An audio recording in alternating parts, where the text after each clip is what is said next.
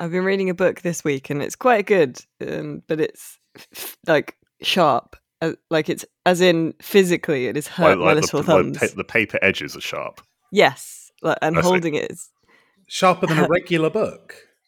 I guess so, because it hasn't happened to me from any other book. It's a paperback, it's not a hardback, and I'm looking at it now. There's a little scar on my thumb from where I've held it. No. Who said ideas can be dangerous?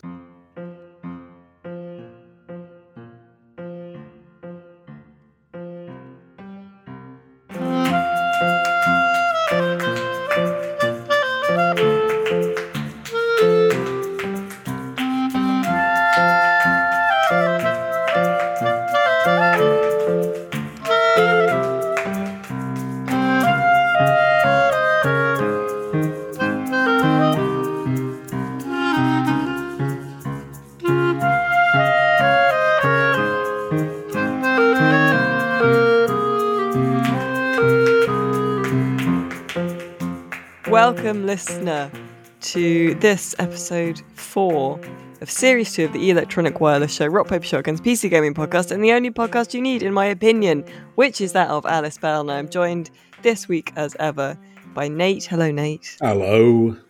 And by James. Hello, James. How are things, lads? How are you both? I've been ravaged. Well? Oh, by a book or by... No. It's just by conventional disease. We've had some kind of gastro monstrosity rip through our household. So I'm feeling very, very weak and pissed off because I've only eaten bland foods for days, and even that's made me feel like I'm gonna bark. So yeah. Other than that, like mentally, I'm optimal, but physically, very weak. The mind is willing, but the if any of you out there want to come and like challenge me for alpha status over the Gobies, now's your chance. I can barely lift an egg. I was going to say, if the Gobies were ever going to make their move, now would be the time. I did count them for you. How many are there? Oh, I did my best. I got as far as 68. Blimey. That's got like... Next time we do a podcast, it'll just be a kind of flapping noise, and we'll be like, Nate, are you okay? And the sound of 100 Gobies flapping will combine to say, yes, Alice, I'm perfect. Exactly. I'll come round your house, and the door will be opened by like quite a short version of you in a trench coat with a scarf around your face. How are you, James? I'm doing better than Nate by the sounds of it. Yeah, adequate. I'm in a bit of an atomic heart hole at the moment. I was going to say, yeah. For better or worse. But we'll discuss that later.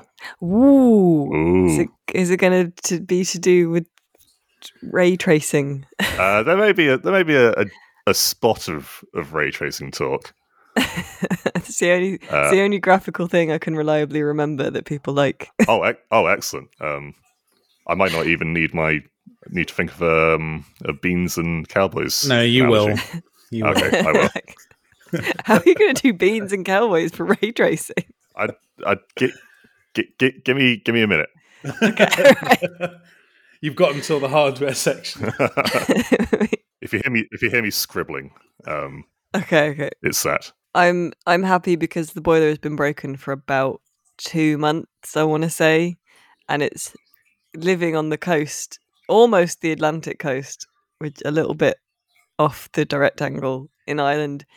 It's not the best time to not have a boiler, I will say.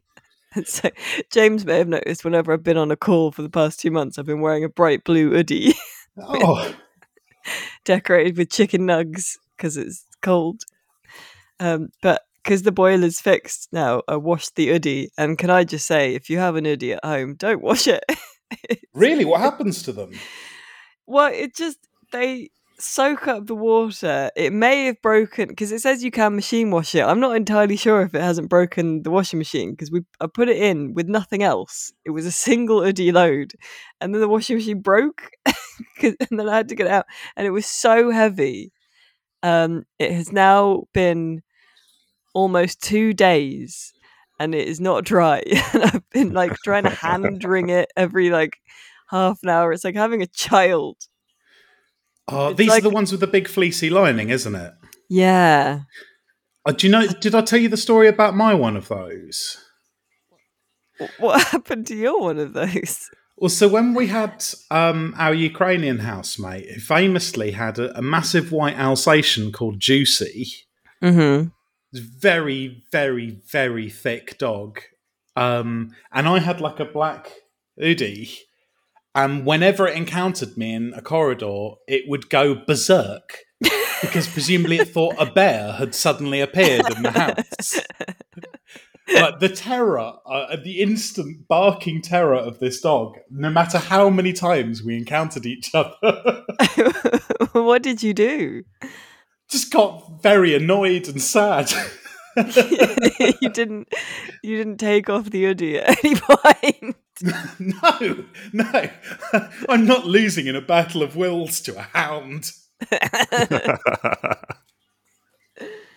But that would be my advice. My recommendation, my bonus recommendation is don't wash your hoodie. Live in filth because it's too much trouble to wash otherwise. I should have waited like a year and then done a viral video, you know, like when people clean makeup brushes after 5 years. I should have posed down my hoodie after living in it. Very goblin mode, Prime Minister. Indeed, yes. Very goblin mode. I was trying to think of a segue then. There's a huge pause. Well, goblins. They are, I think you could refer to a group of goblins as a horrid crew.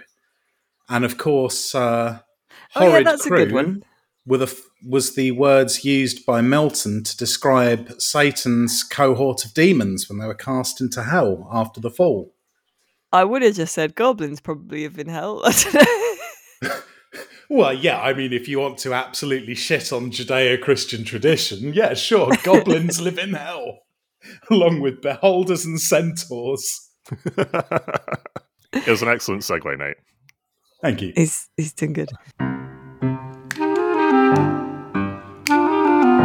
Yeah, this week in news, I saw a couple of games got new trailers. One, I think we'd see, like Catherine had played an alpha of, and one that I think we'd heard existed. It just sort of were like, yeah, that seems like a thing, but now it's got like a proper trailer and it's all like 3D and in Unreal and stuff. But so the first is a strategy game called Solium Infernum, which has been in the works for a while.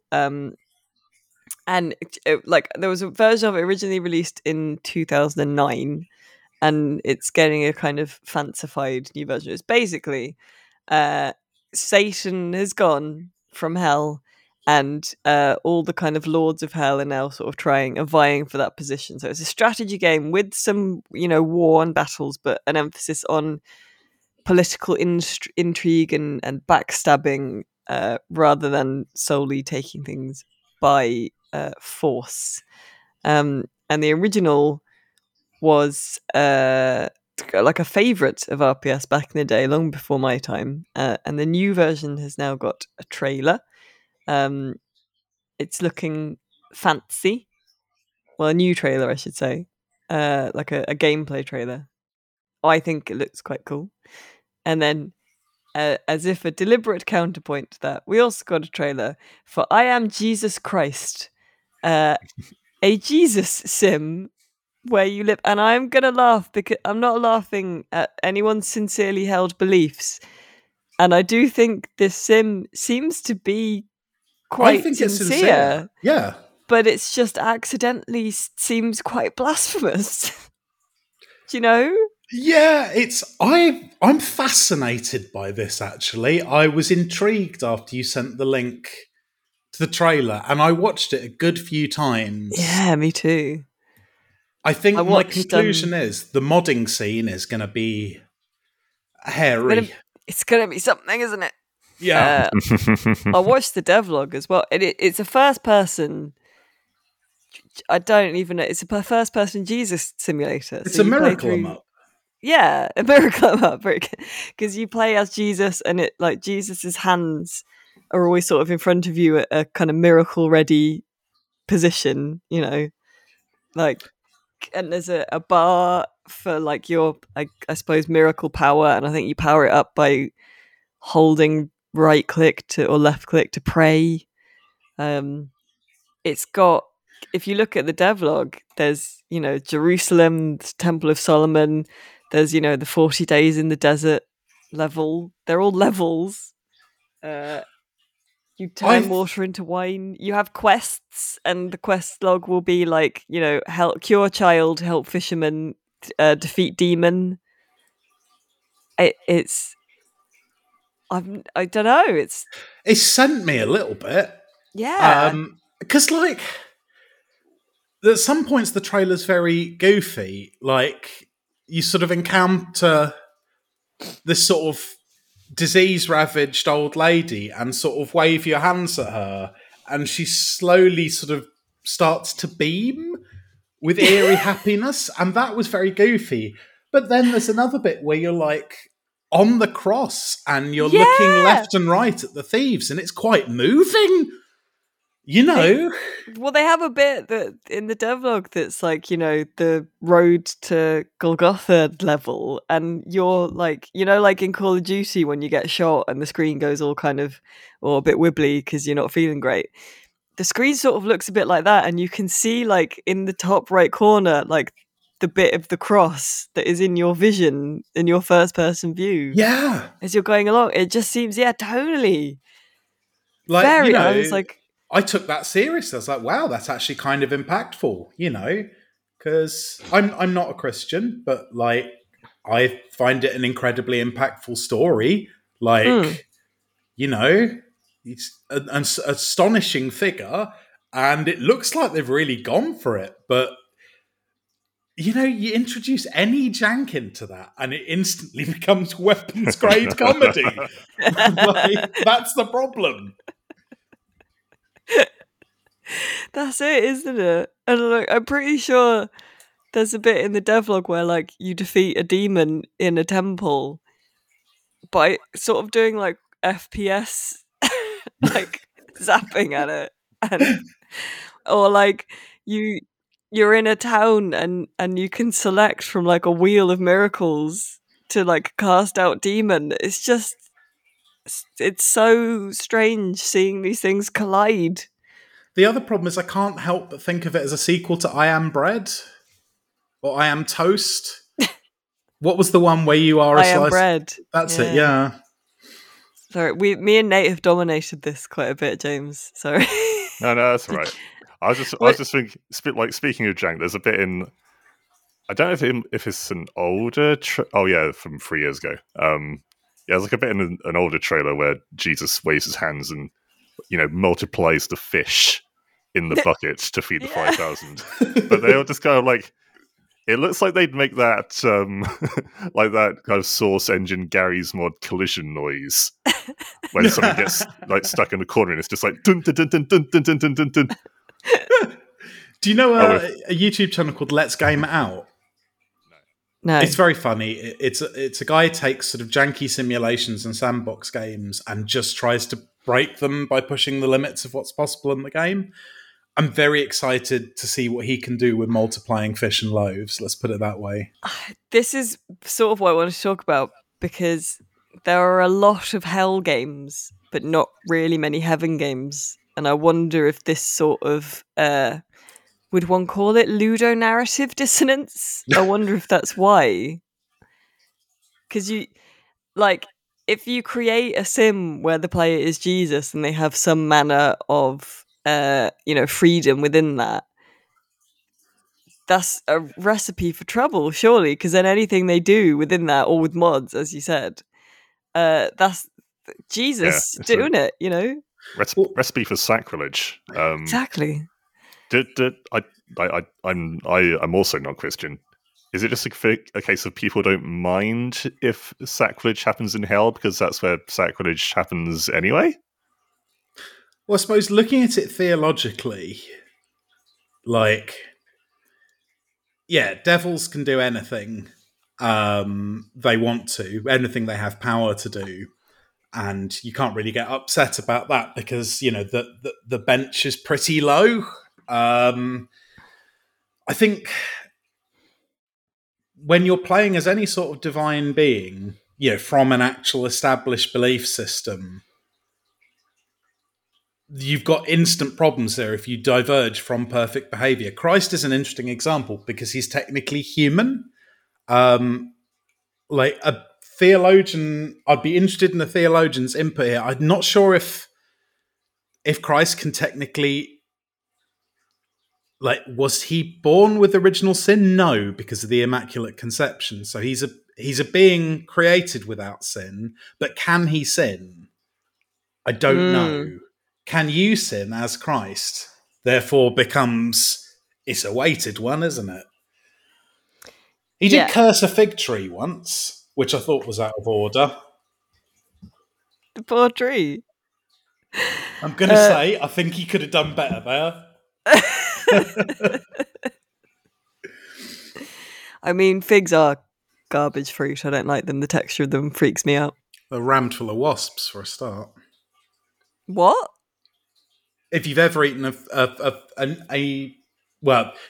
you're pretty certain to have eaten wasps if you've eaten a fig. They're all pollinated by wasps, and in many cases, horrific wasps, where the males are wingless, worm-like creatures that tiny, much smaller than the head of a pin, and the female climbs in through the aperture of the fig and into this horrific orgy of nightmare beasts in the dark. And lovely with some blue cheese and walnuts. I've only eaten half a fig in my entire life. So what do you think my chances are that I've consumed 80%? Oh. Sorry. I'm glad I didn't like figs because that. You know what? Christ was right. Fuck those pigs. I do think there is a bit of distant. This is purely anecdotal, but with video games, there's maybe a bit of distance because I reviewed ages ago. I say ages, years ago now. The Assassin's Creed Valhalla, where you're a Viking and you it is not an exaggeration to say a core loop of the game is burning down monasteries, right? Like that's what you sack monasteries. Yeah, it's relentless. You steal all their stuff. Yeah. And you yell stuff as you're running up the hill to attack the monasteries. It's like a triggered dialogue. And I quoted one of them in the review, and this is on me. I overquoted it because I put it in a pull quote. It was in the text, and I think I put it in the tweet for it as well, it was something like "kill Christ and burn his house down." Yes. So it's on me for putting that in the review, I guess. But I got hardcore threats emailed to me from Orthodox Russians and a bunch of Texas fundamentalists. Because they thought, I don't know if they didn't think I was quoting, if they thought I'd made that up and I was saying it, but they got real angry about it. But they weren't angry at the game for the thing you do in the game over and over again. They weren't angry that the game puts in you burning down monasteries, which I thought was interesting. Did you not tell them to redirect their emails to the protagonist of Assassin's Creed Valhalla? I mean, the content of the emails indicated they weren't really up for a conversation about it. But I did actually reply to a couple of people who seemed a bit more reasonable, and one of them was like, I didn't even think about that. So I just found that interesting, that maybe in a video game it's not real somehow. It's tricky... Well, this was around the time I was getting a massive bollocking for talking about the whole Deus Vult thing in Crusader Kings 3. Yeah. It was, that was a tough spell. Yeah, so... Let's move on, shall we? I was going to say, but people tend to be kind of okay with hell, because hell's horrible anyway, and it's a kind of... So what are some of our favourite games about hell? James, do you have any? I realised that I haven't actually played that many games set, at least not entirely within Hell. The only one that comes to mind it might be just recency bias, is a Metal Hellsinger. But that doesn't even make Hell look that bad. Like there are monsters in it, but a lot of it is just kind of like nice mountains. Yeah, it's like a cool like rhythm action game with metal, isn't it? Like yeah. And one level is basically just, I don't know. It looks like Bristol after an earthquake. I was always interested in how the Diablo series kind of... Yeah. They used the aesthetics and even like some of the names, from like the various devils in Diablo. I think quite a lot of them have actual names of devils from their Christian mythology, but yeah, it's all sort of defanged and decontextualized, and there's all this weird stuff with angels and light and stuff. So it's sort of a best of both worlds in Diablo. I think if I was being a cynic, I would say they had done that so that people could get the most out of it without worrying about if, they were taking the piss out of their own belief system. I don't know. Well, like a lot of them use kind of the trapping, like Dungeon Keeper is sort of, I think, Hell-ish, which is that kind of classic sort of strategy base building game where you... Well, then, of course, there was 1996's Afterlife, which was a really interesting city builder where you were simultaneously building punishment structures in hell and reward systems in heaven. Ooh, I didn't know it was about quite good. I think you'd quite like it, actually, Alice. I was going to say, because my pitch for like a game, we'll get onto that in a minute. I was going to ask you to pitch a game set in heaven, but what about Hades? Oh, yeah, different hell, isn't it? That counts, surely. It's just not the hell we're used to. I mean, I'm surprised that aren't... Well, I suppose a lot of games draw on that sort of structure of hell as an easy sort of dungeon system, right back to like Altered Beast and things. But Hades really used the cosmology of the sort of classical underworld, not the cosmology, topography, with all the various layers and stuff. It's amazing how much it lends itself to a dungeon crawler. Because you really, actually, even in sort of Dante's geography of hell, you've got the various circles and things. And do you know what's at the very center, at the heart of Dante's hell? Do you remember? I don't. It's Judas being chomped by a big devil head frozen in ice. Is that real? I believe, yeah. It's a big frozen Satan, like, eating Judas. I'm pretty sure Brutus, who killed Caesar, is pretty close to the center as well, with a similar face. It's got, like, a big hit list of, like, his least favourite baddies. Judas being chomped by a frozen devil head sounds like an Iron Maiden cover. Like, that's not... It is. It really is. It's funny old thing, Dante's Inferno. Funny old thing. What about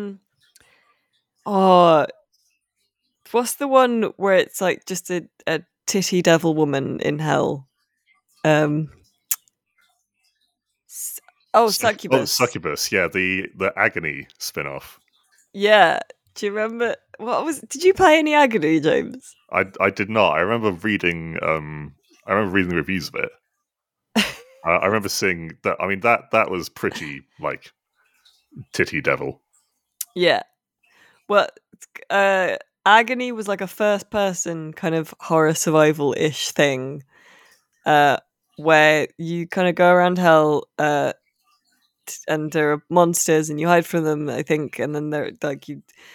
It's one of those like, oh, shocker! Like it's a horny nightmare that's trying to make you go, oh, this is so hardcore, because like there'll be dead babies and stuff that you can stamp on and things, and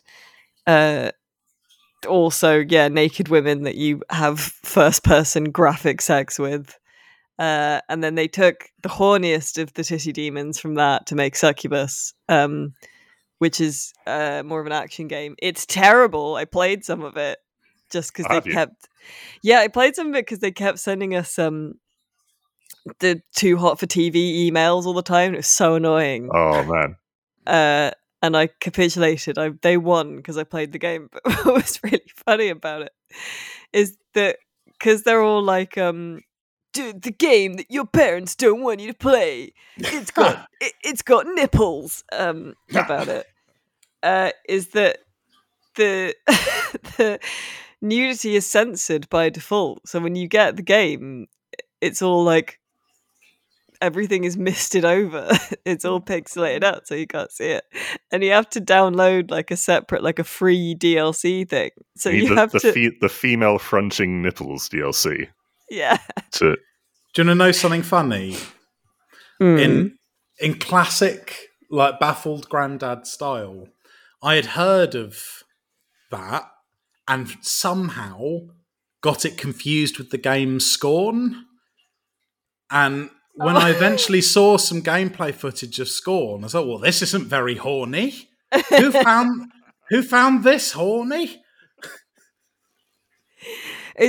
Scorn is horny in a different way, though. It's just a very H.R. Geiger Prime Minister. Exactly, yeah.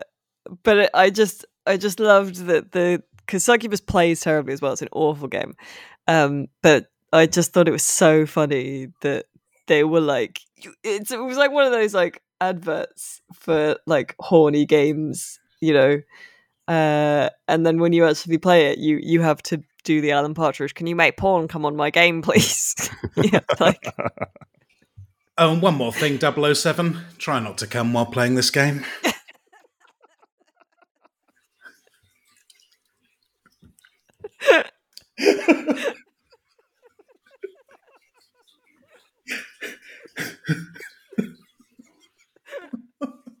Sorry.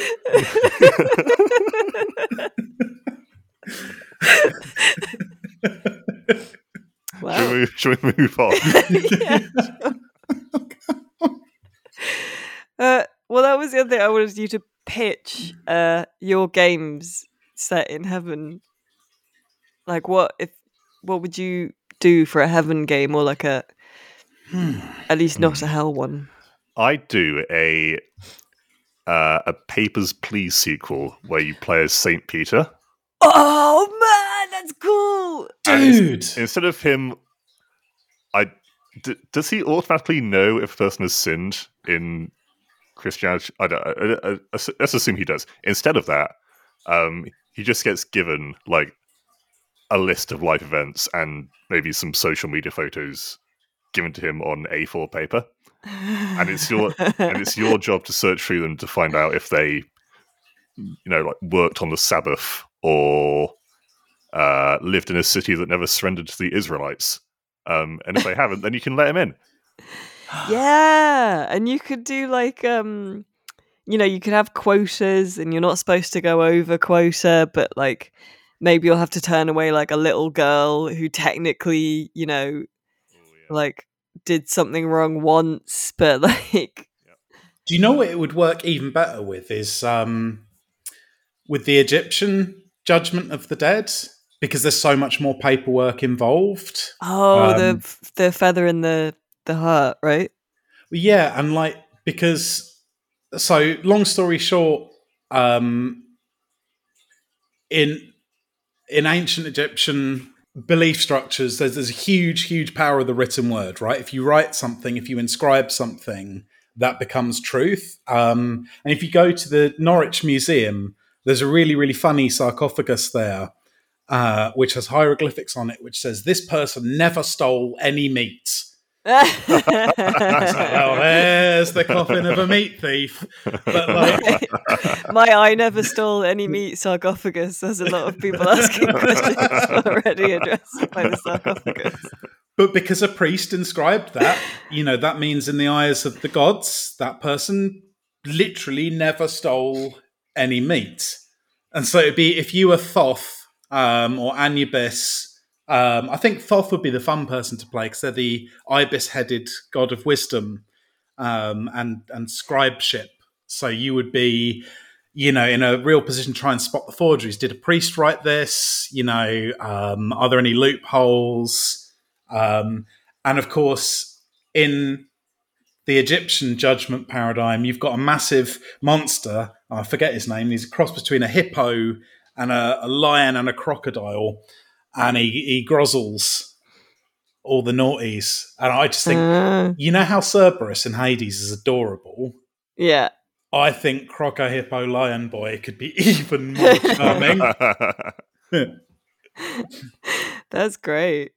And I'd love the art to be done by Hamish Steele, who did an incredible graphic novel called Pantheon, which sort of retells the sort of classic Egyptian foundation creation myths in sort of CalArts style. It's really good.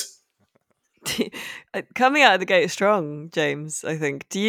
How do you envisage it looking? And when will the vibe be similar to Papers, Please? Will it be sort of a quite sort of depressing admin situation? Yeah, potentially, because you could be, like you say, like sending little girls to hell. Like maybe there could even be a trap door that plays like a 5 FPS animation of them falling down into oblivion. I'm into it. I think that's great. What would you call it? Beatification, please. There's got to be something with papal, isn't there? Oh, very good. Papals, please. Don't know. We can work on it. That's very good. I don't know. James might have the one to beat already first time out. Because I was going to say, I think you could do a very good... Well, I mean, Nate's come up with a very good Egyptian DLC for it. Yeah, there you go. That's the DLC. You could do loads of DLCs, couldn't you, for different, religions and different versions of it. Well, I was going to suggest a city builder. I think it would be great to do like creating a district sort of like in The Good Place, and you have to, balance the wants and needs of different people living in your heaven, Yeah. Are you playing as God, essentially? Yeah.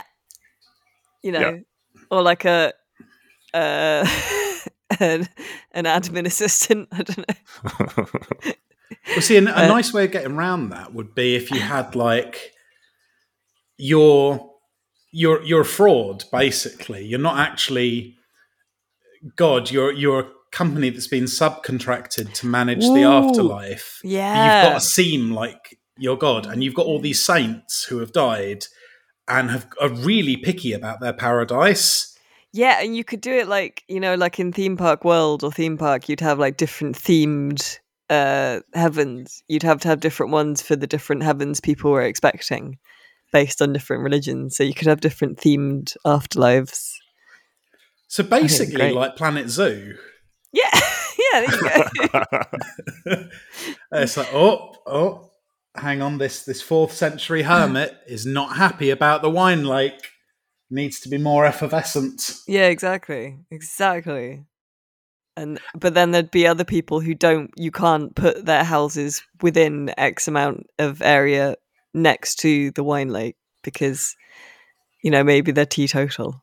You could get some really solid satire in there as well. Because, like people who, the sort of medieval stereotype of a complete bastard who's like basically min-maxing their ethics to try and get into heaven, but they're not actually a nice person. Yeah. Like once they're in heaven, all of these sort of like incredible philanthropists and stuff are just complete wankers. Yeah. And like, excuse me, like, my virgins aren't particularly voluptuous. Could you deal with that? You bastard misogynist. Okay, fine. What do you want? You have to hire virgins from like a higher screen, like in Theme Hospital. Yeah, and like it could be really, it could actually be quite sharply satirical. Oh, very good. But But something sort of like this exists already, you tell me, in Afterlife. Well, yeah, it was less personal, I think. It was more sort of, classic sort of do research to develop more intricate sort of ironic punishment chambers and things. And I know it was like, I'm struggling to remember exactly what it looked like, but I know there was like 2 screens.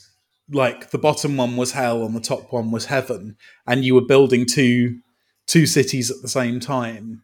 Like conceptually, it was really like ahead of its time. I don't know how it stands up today, but I would be interested to have another go. I'm interested to have a first go.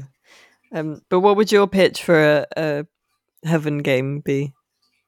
I think actually it would be. I was thinking along the lines of, like those. Is it Playway who do the? No, they're doing the I Am Jesus Christ game. What's the company that does all the 2-bit, 2P simulation games? That Playway publishes a bunch of them, yeah. Yeah, kind of like that, and you'd be like a maintenance guy in heaven, like fixing the fizzers on the wine lake and stuff. Oh. And just trudging around these environments and having to. It'd be sort of you'd be. I guess, you'd be like the fix-it person. So you'd be having conversations with these sort of like entitled saints and stuff, and then trying to fix the things. And I suppose it would be more, in a departure from the kind of game I'd usually pitch, it would be more about the conversations, and the sort of customer complaint wrangling. And I think the mini games involved in fixing the problems would be more played for laughs. It'd be more WarioWare than anything else on that side of things. And it'd mostly be about just interacting and dealing with both all of these various sort of complaining beatific figures and your bosses, who'd be like various overworked archangels and, just dealing with the internal politics of heaven, and the irony being that no one there's having a good time. Because they're all stressed out about providing the best possible service to a bunch of, essentially joyless dead people who are never going to find it meeting their standards. We've all taken quite a dim view of heaven, haven't we? I just want to rest when I'm dead. None of us are like imagining that heaven would be great. It's all very like admin based and like very contractual. Jeez, what a bunch of boring bastards we are. I know, right? Maybe like hopping on the current monster romance genre, dating sim but with biblically accurate angels. Ooh, that's good. That's well good. Yeah, there is a bit of challenge there. Because imagine showing up on a blind date or something, and it's a rotating orb of golden chains with 20 eyes in the center. Just continually saying, "Be not afraid." Be not afraid. No, it's bringing good tidings. Good tidings. I really like that. If you know what I mean.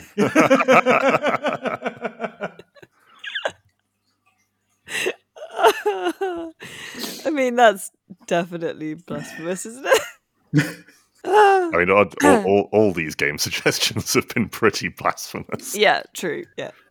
Let's move on then from imagined blasphemy to real games that we have been playing.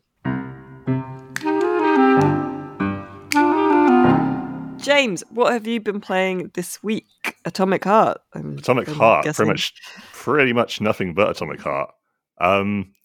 Yeah, it's such a strange game. Not strictly because of the Soviet mad science stuff. It's just it's been put together in such a bizarre way. Like sometimes it works really well, and it's like a really entertaining, fast-paced shooter, and then in the next room, it will just become like this completely like barely designed mess of. And it's full of things that just kind of they seem to have just been put there and then never like developed further. Like certain characters and in fact the entire open world layout. It's never great, is it? No, it's not.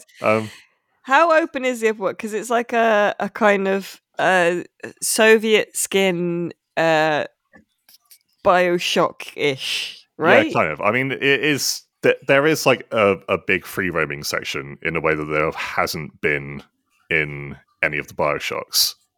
What's the story? So it's basically alternate history Soviet Union, where they have developed basically a magic goo called polymer, which has allowed them to make like wild strides into space exploration and robot design and AI, and all that good stuff for the motherland.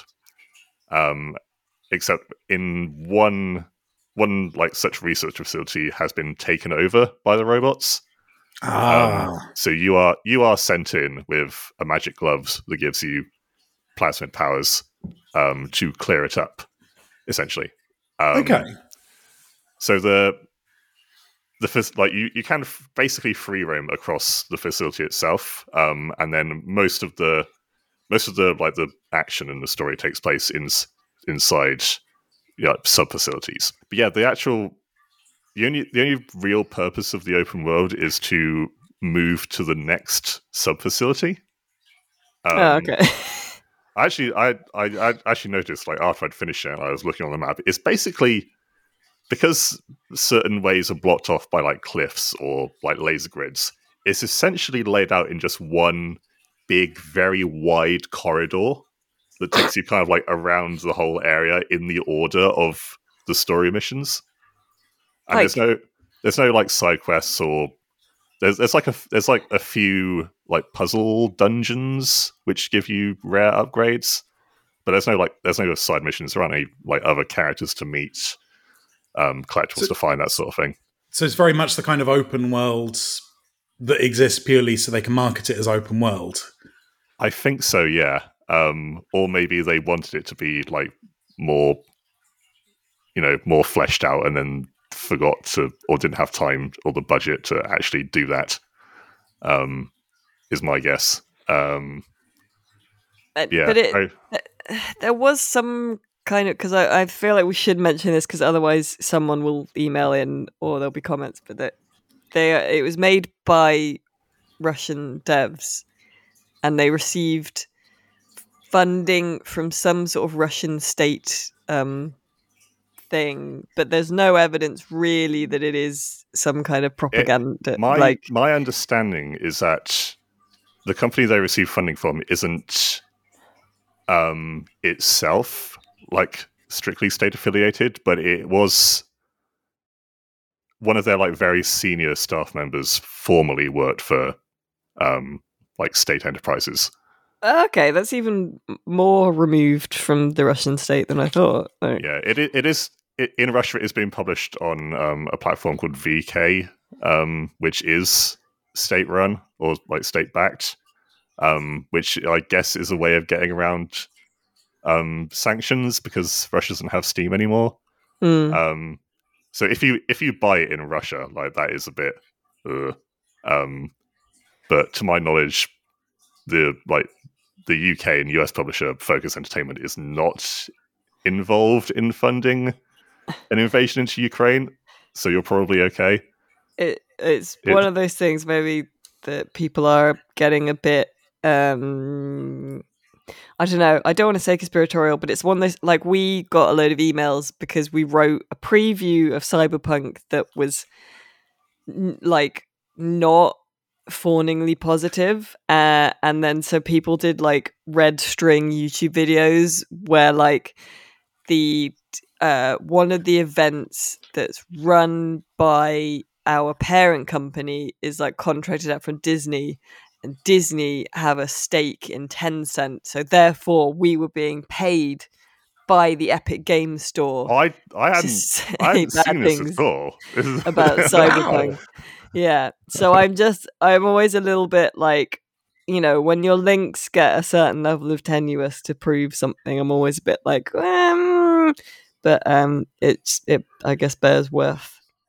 It's worth mentioning that there is this conversation about it, I suppose. I completely understand if people are uncomfortable with it, especially because it's like, it's not glorifying the Soviet Union, I don't think. I think there's enough kind of nods to the more corrupt side of it to avoid being fawning, but it is also a bit fanficky in that it has like the Soviet Union as this amazing power that's created all this wonder science, and it's only really gone wrong because of a few people acting out.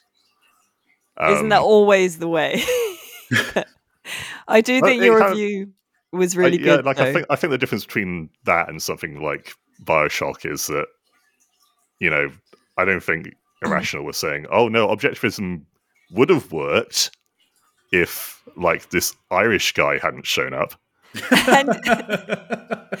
And yet, somehow, loads of nerds were like, "Wow, this sound belt, it makes me think Ayn Rand is really cool." This no gods or masters, only men. Yeah, that's cool, man. No, I do think your review is really good. It made me sort of want to play it in a way because it sounds fascinating as a thing. It is. It is. That's the other thing. Like, I'm not even sure I dislike it that much. I was saying to Liam, like, it's broken but in really interesting ways. Nate, what have you been playing this week? So God bless Ollie Toms of Rock Paper Shotgun. Reading the excellent PC Games website aforementioned, I came across his piece on The Last Spell, which I'd played that the week it came into early access, and then I'd basically found it really promising, but just with a ridiculous difficulty spike that really angered me, frankly. So I forgot about it for 2 years, and I came back to it after reading Ollie praising it because I respect that man's taste, and it is bloody excellent. Oh, good. Okay. It's still extremely hard, but it just dispenses so much more dopamine in the right places to armor you against those moments of inevitable frustration. The game is, I think I described it as Final Fantasy Tactics meets They Are Billions. It's what I really like about the game. It's based on really amazing fantasy backstory, where in a sort of classic generic medieval fantasy world, some wizards basically invent nuclear weapons, but magic, and have a horrible nuclear war that devastates the world and, leaves a few survivors and loads of horrible gribbly zombies. And you are in the last, tattered strongholds of humanity trying to protect circles of penitent mages, as they try to conduct one last spell that will destroy magic forever. Oh, wow. So you are incredibly outnumbered. You just have a few like battered warriors, 3 or 4 people, and you're building sort of wooden barricades, and every night more and more horrors are besieging the town, and it's got really brilliant, crunchy sort of Carpenter Brooks style dark wave music playing, and there's purple mist, and it's so cool. And yeah, you'll play for about 6 or 7 nights thinking you getting the hang of it, and then you will get flattened. It's lovely. It's so intense that I can play like a day of it non-stop, and then I have to take like 2 days just to calm down, and then I have another go. But yeah, The Last Spell is an absolute banger. Like if I was reviewing it now, it would be a definite bestest best for me, I think. Oh, fabulous. You had me at music that sounds like Carpenter Brut. The music's mega. If you like that kind of, if you like cheesy music that sounds like you're on a living motorbike on your way to fuck Dracula, that's the game for you. I have been playing The Last Starship, which is a new sim game. It's an early access, and it's by the devs who did Prison Architect. Prison Architect is one of those games where I'm like, this is very well done, and when I step back and look at what I'm doing, I'm like, this is set in space, as you could guess from the title, and you have a little starship, and you can sort of FTL jump around, and there's an anomaly, a sort of big black hole that's gradually growing as you play the game. You get different stuff to do to earn money to just sort of keep your starship going. So there'd be like deliveries, or maybe saving people from a ship that's about to explode, or you can buy guns and then go and try and take out some enemies. I cannot tell if it is just still that it has no tutorializing whatsoever, or if I'm just bad at the game, because it's very difficult. Because because it's an early access, there's no real instructions, and I keep doing stuff where like I do it really wrong, and then I sort of figure out why it was wrong, and then I want to start the whole thing again with the tiny like little bit of new knowledge that I have learned. So for example, last night I was playing it and I was like, I'll go and save those people from their ship that's about to explode. I've got 3 minutes and I've done my FTL jump, it will be fine. And then I spent 3 minutes sort of maneuvering to try and like get our airlocks to kind of match up, and I found it really difficult reading the screen to tell like where the airlock was. I don't know, it was very... You should have put on that really tense music from Interstellar from when they're trying to do that. But anyway, the ship exploded and they all died. So there's been a huge spate of these games recently, though, like Cosmotea and Stardeus, and I nearly actually bought Last Starship yesterday. But I've been burnt a few times actually with these amazing looking sort of starship building games that you then start and don't really know what to do in. And I think I want something fed to me in pellets a little more right now. Yeah, I think maybe leave it to cook a little bit more, because it's not... I think that the stuff, the tools are all there, but it's just very hard to, there are no like point tool in this direction way, and then you end up sort of nail gunning yourself in the stomach. So do you remember Starship Crew that I reviewed a couple of years back? Vaguely, not really. I'd recommend that. That's Starship Crew. That's a nice one. Oh, lovely. All right. Well, the time is wearing on, so let's hop into I don't know. Do you have sort of a room, James? Do you envisage in your head? Is it an office? Is it a huge sort of... It is at best a dank basement. Okay, well, we'll go into the dank basement of hardware for a good day to wear hard. And canonically, can this be the renovated Cavern of Lies? Okay, yeah. Sure.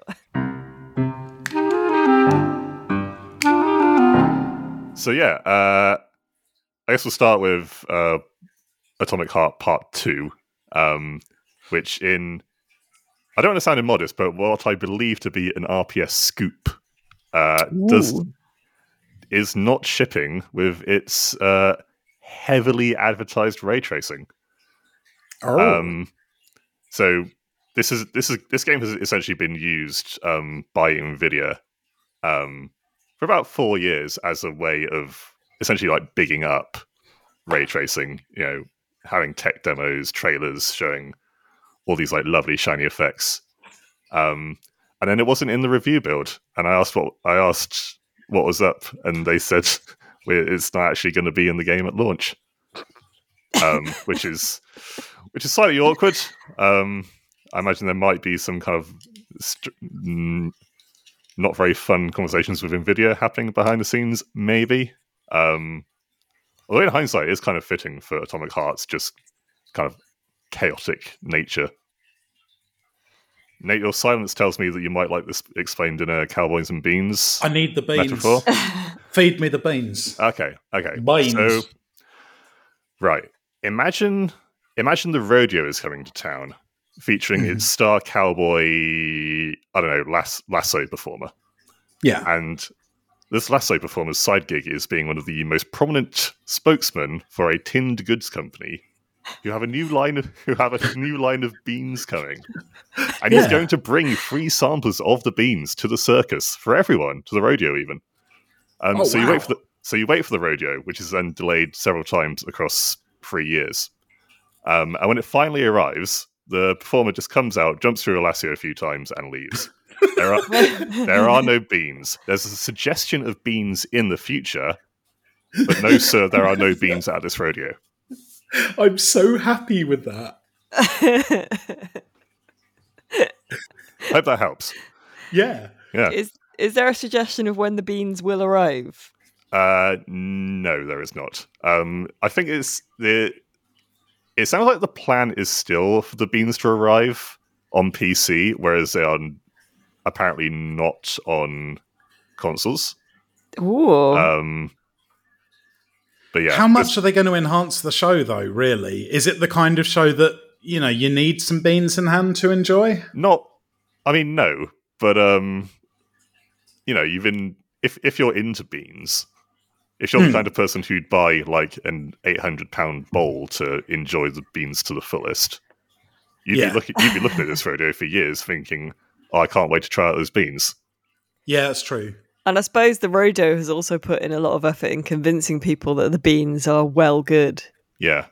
And then has showed up sans beans. I genuinely can't stress to what extent this actually allows me to comprehend hardware issues. I think it's very good. Yeah, I think it's great. Also, the bean has tenuous ties to the British government.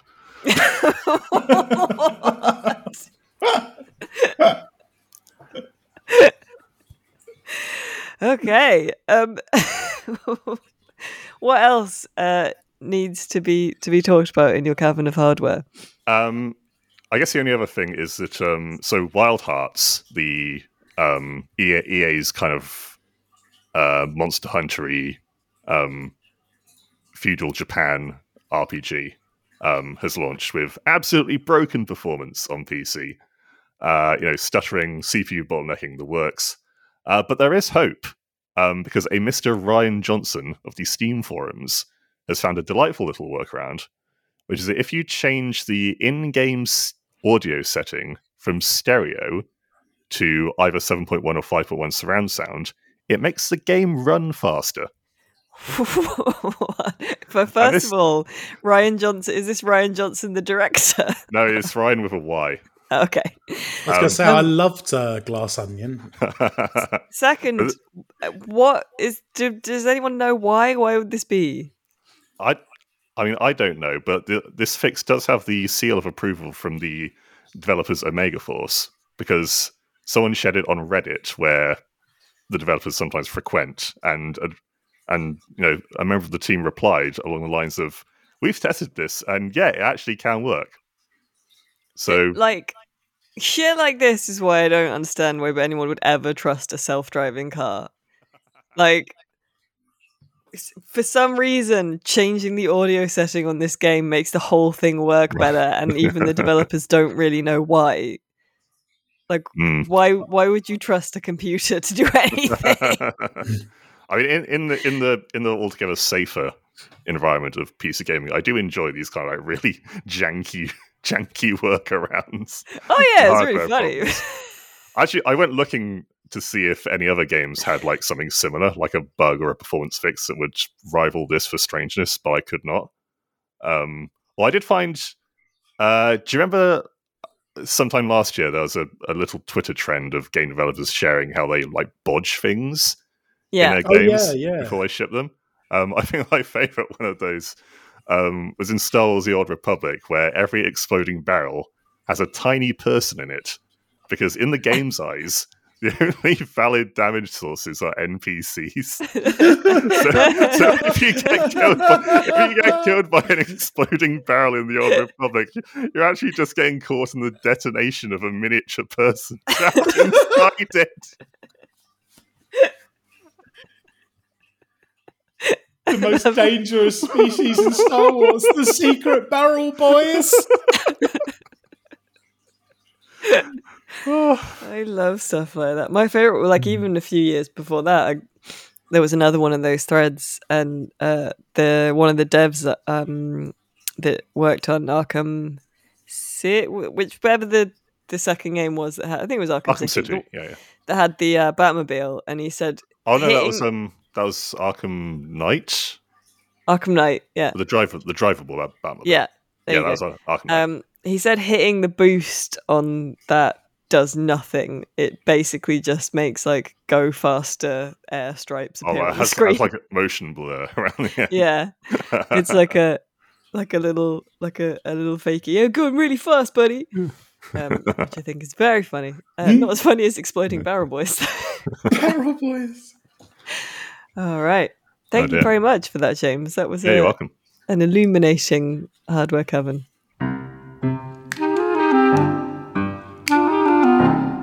Let us now ascend then to the heights of the Tower of Jocular. We still don't have a sound effect for the tower, but we'll sort one out.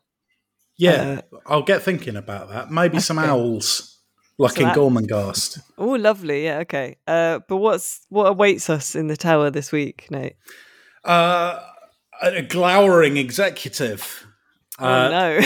This is Big Mike Lunchtime. He's head of GiveUsTheGames.com, a new, incredibly commercially aggressive publisher. Brilliant. And you are developers pitching a game to him today.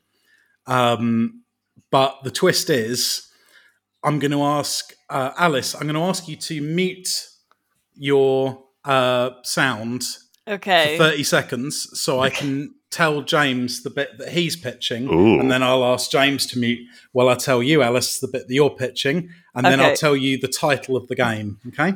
All right. Okay. All right. How will Alice know when to unmute?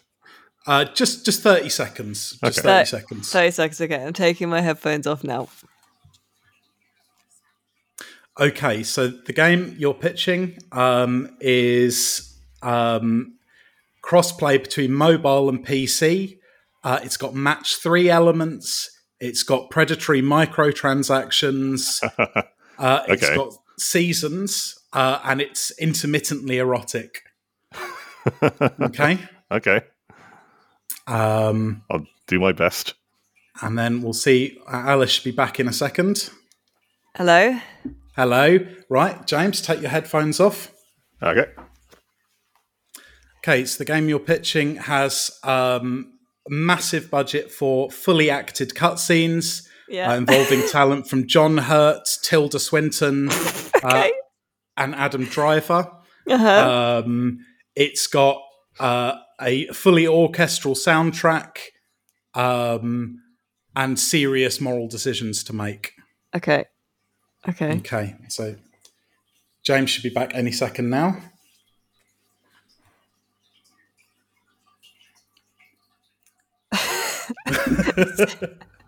He's perished. You had 30 seconds. Okay. Exactly. Right then. So, tell me all about Last Triumph for the Dogmen. Okay.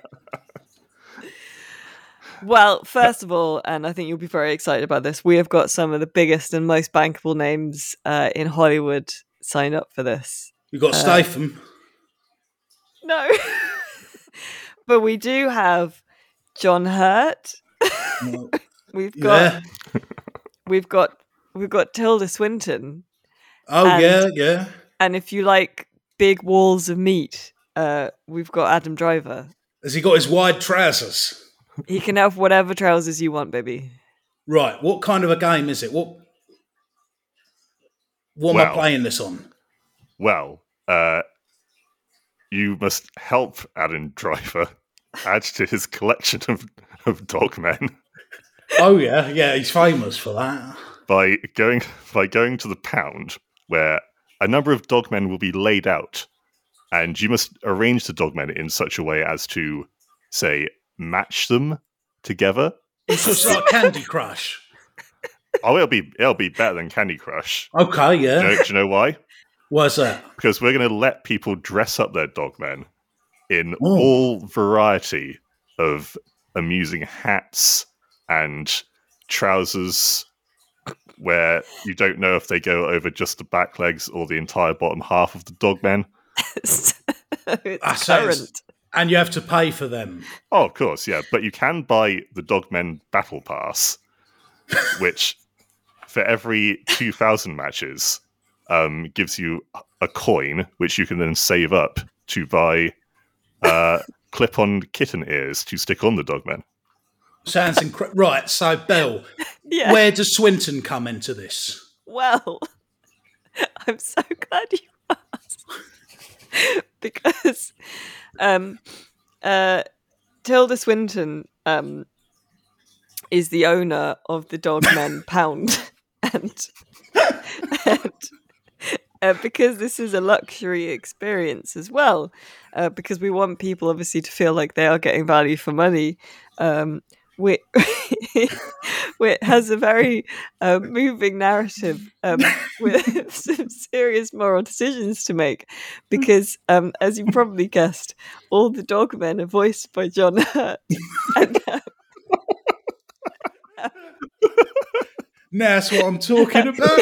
And, very moving personal stories, but unfortunately. So if you play on, is this cross-play or what? Did either of us? Yeah, okay, yeah. Yes, it's cross-play on all the consoles, the X Station and the Steam Deck. So if you're playing on mobile, you're playing as driver, and if you're on one of those thinking tellies, what, you're playing as Swinton managing the dog farm? Yes, it's asymmetrical multiplayer. Fucking hell! But with all the drama of a prestige television series, and you know what every prestige television series has?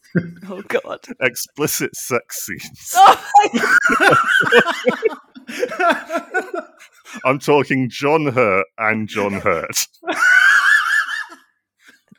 It'll be very tasteful. Tell me, Mike, have you heard of the Omegaverse? Because dog sex is in right now. I've heard all I need to hear. Here's infinite £1,000,000.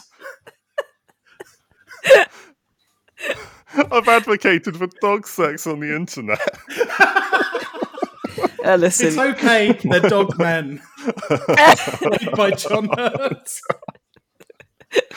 Oh no. It's 2023, who hasn't? Well pitched. I like this game. Let's get out of here before anything else happens.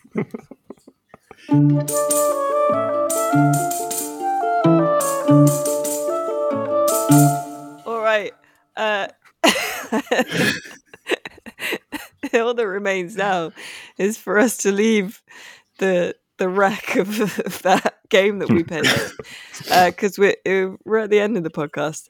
So all that's left is for some recommendations, because every week we recommend something that is not a video game. I'm going to go first this week because I have what I think is a fun one. It's a reality show, a Korean reality show on Netflix called Physical 100, where 100 contestants compete in increasingly baffling physical trials to be the strongest. And some of them are Olympic climbers, some of them are strong men, some of them are bodybuilders, there's crossfitters. There's a whole array of different kinds of body strong, I guess. And it's probably the first challenge is they all grab on to a bar grid and then have to hang off it as it's raised in the air for as long as possible. The one of the most impressive challenges was they were in teams of 10 and they had to push and pull a 2-ton ship across some sand and up a ramp in the shortest time possible. It's genuinely amazing television. And if they get knocked out, they have to ceremonially smash a totem plaster cast of their own torso. My friend Drew described it as extremely strong and respectful people doing incredible deeds. That is true, because my other favourite thing about it is the trash talk, which is so respectful. Like when they get teamed up in like, you know, one-on-one versus teams, like one of them will be like, they have to like have a little standoff like before a boxing match. But one of them will say like, you know, you're an incredible athlete, but I'm going to try and beat you in this wrestling match. And like all the other people are like, ooh. And then the other one will go, on the contrary, I am really going to try and beat you in wrestling. And then the onlooker's like, whoa, shit. It's really, really good. I'm waiting for the final episodes with bated breath. It's incredible television. That's my recommendation. Nate, what are you recommending this week? So I've been enjoying Lockwood & Co., a Netflix series, which didn't sound like my cup of tea at all, being that it's about gifted teenagers fighting ghosts. But it was a Joe Cornish job, and I've got a soft spot for him. And it's really like sweet. Well, it's adapted from some books, I think. It's very likable. It's beautifully shot. The use of green light is incredible. I really like the world building in it. It's about teenagers, but it doesn't feel like obnoxious sort of YA drivel. The ghosts are genuinely quite creepy. It's good stuff. Okay. I'm on episode 3 and having a grand old time. Lovely. And James, what are you recommending this week? I'm recommending the relaxing musical works of Cosmic Koala, who, despite not being an actual koala, is a very talented maker of lo-fi music. So if you're like me and you can't work to anything else because you just end up air drumming, check him out. He's on Spotify, Apple Music, YouTube, and I think Deezer, if you're into that. You're nice such one. a cultured chap, James. All your recommendations like really good music things and, you know, strings. Just the last two. I think the one before that was like caramel sauce. That's true. You're a complex creature. I wanted to issue a correction. I fumbled my recommendation last week, and I meant to recommend the album Wide Angle by Hybrid, but accidentally recommended their Greatest Hits album, which, after talking about how fun it was to listen through albums in order, made me sound like a right donkey. So yeah. What's your favourite Beatles album? Oh, yeah. Best of. The Beatles. Great. Well, thank you very much for joining me for Chat Lads, and thank you for joining us to listen. This was episode 4 of season 2 of the Electronic Wireless Show. You can find Rock Paper Shotgun on Facebook, Twitter, TikTok, and YouTube. You just search for Rock Paper Shotgun. You can email us podcast@rockpapershotgun.com. You can join the Discord. There'll be a link in the show notes where you can chat about video games, and there's a dedicated podcast chat room. And for all your PC gaming needs, just go to www.rockpapershotgun.com. But for now, it's goodbye from me, Alice Bell. It is goodbye from Nate. Farewell. And it is goodbye from James. Goodbye. Bye.